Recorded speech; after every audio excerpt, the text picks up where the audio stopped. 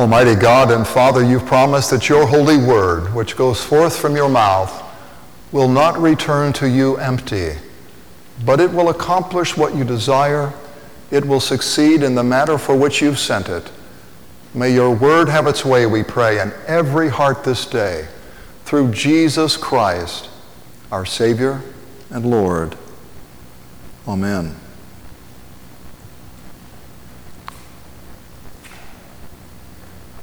When my mother passed away many years ago, my sister and I noticed our father beginning to withdraw from us. We weren't sure why, but it was almost as if he was not sure how to relate to us in the absence of our mother. I didn't hold it against him. The loss of our mother was a great blow to him, as it was to my sister and to me. And every member of a family is important. Every family member matters. But I learned that, in my family at least, my mother was kind of like the glue that held everyone together. And after she was gone, the family just sort of cratered. I didn't realize that, and my sister didn't realize it until she was gone. And down through the years, I've asked myself from time to time, was that normal? Does that happen? Is it common? Or were we unique as a family? And I've found other people have written about the very same thing. These are some comments, an article written by a woman. And she asked, is it common for a family to fall apart after there's been a death? She writes, the death was of my grandfather's second wife. Looking back, I think she was the glue that kept my brothers and me together. Since her passing 3 years ago, our families become a mere shadow of what it once was. Another woman writes, this is very common. Both of my parents have died, and since then, it's been 2 years now, I've never even seen my mother's side of the family. And another writes, some families grow together, others grow apart. It really depends on how the family deals with death and with grieving. So in some families at least, there is one person who, more than anyone else, really holds the family unit together. And you may not realize that until after they're gone. That brings us to Roman numeral 1 in the sermon outline. This is on page 9 of your worship bulletin. When families do not endure, and the key word here is what I call detachment.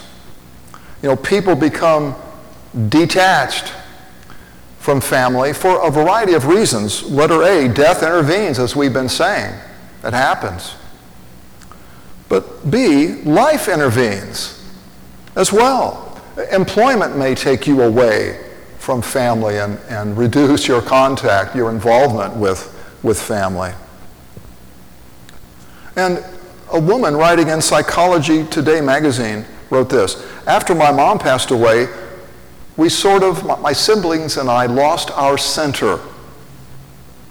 As our separate families grew, each of us siblings made our own holiday plans. As a result, we lost our time together as an extended family. You see, in that case, the extended family sort of gives way to the new families that are cropping up in its wake. And then letter C, sin intervenes. Sin intervenes. You know, marriage and family is the source of our greatest joys in life and also our deepest hurts. We hurt those who are closest to us. And divorce happens. It shouldn't, but it does. Families fracture. And as the influence of the family declines in our culture, individuals begin looking outside the family. They look to other places for identity. It could be some cause or some movement. And I've read, I think there's not much debate, that Americans are becoming more tribalistic than ever before. What that means is we gather together in groups in opposition to other groups that we view as a threat. That's tribalism. And we identify ourselves increasingly by such movements, such groups. And then there's the very noxious forms of family, sort of family substitutes, street gangs, the mafia, and so on. These organizations are composed of people, not always, but many people who have had little or no connection with a family of origin, and they're seeking that connection elsewhere in criminality, among other things. This is the summary of part one. Your family of origin may have been very nurturing. It may have been very supportive. It may have been blessed by God in a variety of ways, but that will not stop death from destroying it. It'll happen. We are our own worst enemies in this regard as well. The greatest threat to my family is not the devil, it's not the world, it's me. It's my own sinful nature. And that's why even the most successful families eventually pass away. So Roman numeral 2, let's talk about the family you were born for. And the key word here is what I call reattachment. Reattachment. Letter A, the disciples of Jesus are really his surrogate family. They are his alternative family. Throughout his ministry, his mother had questions about him. His brothers really rejected him. The disciples were his family. Jesus said this, "Whoever loves father or mother more than me is not worthy of me." He also said, "Whoever loves son or daughter more than me is not worthy of me." The disciples had left everything to follow Jesus. They left their wives. They left their children. They left their businesses. They left their places of employment. And let me ask you this. If you've walked away from your business for 3 years, what business is there to go back to? If you've been gone from your job for 3 years, is there a job waiting for you if this doesn't work out? You know, last Sunday in our gospel reading from John, also from John 14, Jesus told his disciples that he's going away. He's leaving them. He's going to prepare a place for them. That means he's going to the cross, where he will earn our salvation, our place in heaven, and he will rise from the dead. But he's leaving them. These men who've given up everything for him, they listen to these words that he's departing, and this departure involves death, and death, as you and I know from experience, involves permanent separation. And so you really can't blame these men if they're feeling a little bit orphaned. They're feeling like orphans, and that's why Jesus, in our gospel reading for this morning, he says this, "I will not leave you orphaned." I will not do it. And his leaving them will not be like the death of a parent. It will not be like the death of a spouse. It will not have that finality attached to it. No, he says in this very same verse, "I will come to you." I will come. And commentators scratch their heads wondering, what does he mean by that? Does he mean resurrection appearances? He'll come back several times and they'll see him alive again from the dead? Does it mean that he will come through the giving of his Spirit, that his Spirit will remind the disciples of everything that he has said to them? Or does it refer to his coming again at the end of the world when he comes in glory? Is that what he means by coming again? And the answer, I believe, is yes. It's really all of those. Our Lord Jesus Christ, the Messiah, is spoken of throughout Scripture as the one who comes. That's how he's repeatedly looked forward to in the Old Testament. He's called the coming one. And that's how he's referred to also in the Gospel of John when Martha says to Jesus, "Yes, Lord, I believe that you are the Christ, the Son of God, who is coming into the world." Jesus is what we might call the manward side of God. He is the God who comes to us. He comes for us, doing what only he can do. He alone accomplishes our salvation. He alone rises from the dead, ensuring our own resurrection as well. So, letter B. Ordinarily, death destroys families. But the death of Jesus, and you have to look at his death together with his resurrection, they go together. The death of Jesus creates his family. I love that scene in Luke chapter 24. It's the afternoon of the first Easter, and these two disciples, they're leaving Jerusalem. They're leaving the other disciples. For all we know, they're going back to their business if they can. They're walking to Emmaus, and our Lord appears among them, but their eyes are held back from recognizing him. They finally recognize him. Their eyes are opened by God in the breaking of the bread. They go back to Jerusalem. They rejoin the disciples, you see, and they say, "It's true, the Lord is alive. He's appeared to Peter." You see, when they believed Jesus was dead, they were leaving the other disciples. They were scattering. But once they knew he was alive, they came back together, and they remained together until he empowered them through the Spirit and sent them forth into the world. His death earns our forgiveness, which binds us together, and his resurrection keeps us together and forms us as his body, the church. So, unlike the departure of a parent, unlike the death of a spouse, Christ's departure is not destructive of his family.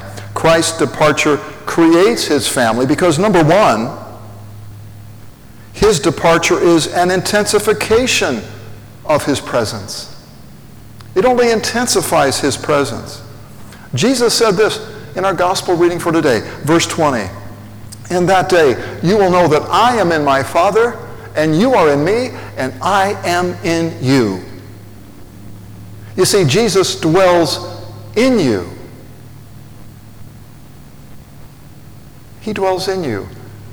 And so you can't get any closer to him than that. Even if he were standing here in the flesh, staring you in the face, he wouldn't be as close to you as when he dwells in you. Christ now lives in you, and that makes you, and that makes me, members of his body. We are his organs in the world today. That's an intensification of his presence. And number two, the Spirit comes to make Jesus known to us. He makes Christ known to us. Jesus said of the Spirit later in the gospel, he says, "He, the Spirit, will take from what is mine and make it known to you. I have many things to say to you, but you can't bear them all now. The Spirit will make it plain to you later." He reveals Christ to us. And letter C, Love expresses itself in obedience. In obedience, in loyalty. It can't help but to do that. Jesus said in verse 15 of our gospel reading, "If you love me, you'll keep my commands." Now, don't take that as an ultimatum. Take it as a promise. It's gospel. It's the way people live who have been gospeled by Christ himself. The scripture says, we love because he first loved us. And when you love someone, you can't help but to do those things that are pleasing to him or to her. My friends, in this world, we experience detachment. We experience detachment from one another. We experience detachment from our families of origin. But Christ comes to reattach us. He reattaches us to himself. And by forgiving all of our sins, he reattaches us to himself and to one another so that we become members of a new family, the body of Christ, the church. St. Paul says it this way in Ephesians 1, verse 10. God's plan is to unite all things in heaven and on earth in Christ Jesus. Christ connects us to himself and to one another through the forgiveness of our sins, which he gives liberally through the preaching of the gospel, through the absolution spoken earlier, through baptism, through the Lord's Supper.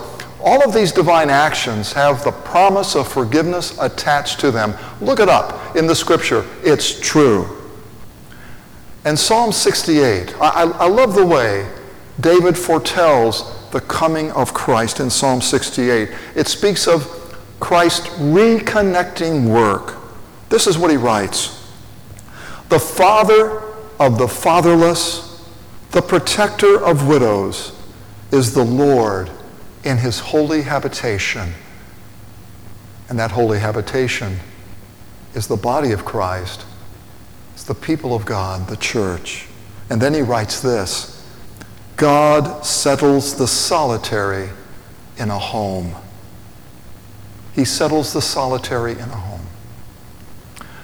That is to say, to all of us who have become detached, to all of us who've been orphaned in some way or another, Christ himself comes to attach us to himself and to one another. He settles us in a home. That home is the body of Christ himself. And so, to anyone who's been detached, to anyone who's felt orphaned in some way, Jesus says to you, welcome home. In Jesus' name, amen. The peace of God, which passes all understanding, guard your hearts and your minds through Christ Jesus. Amen. And we finish the sermon this morning with the hymn, number 556, stanzas 6 through 10.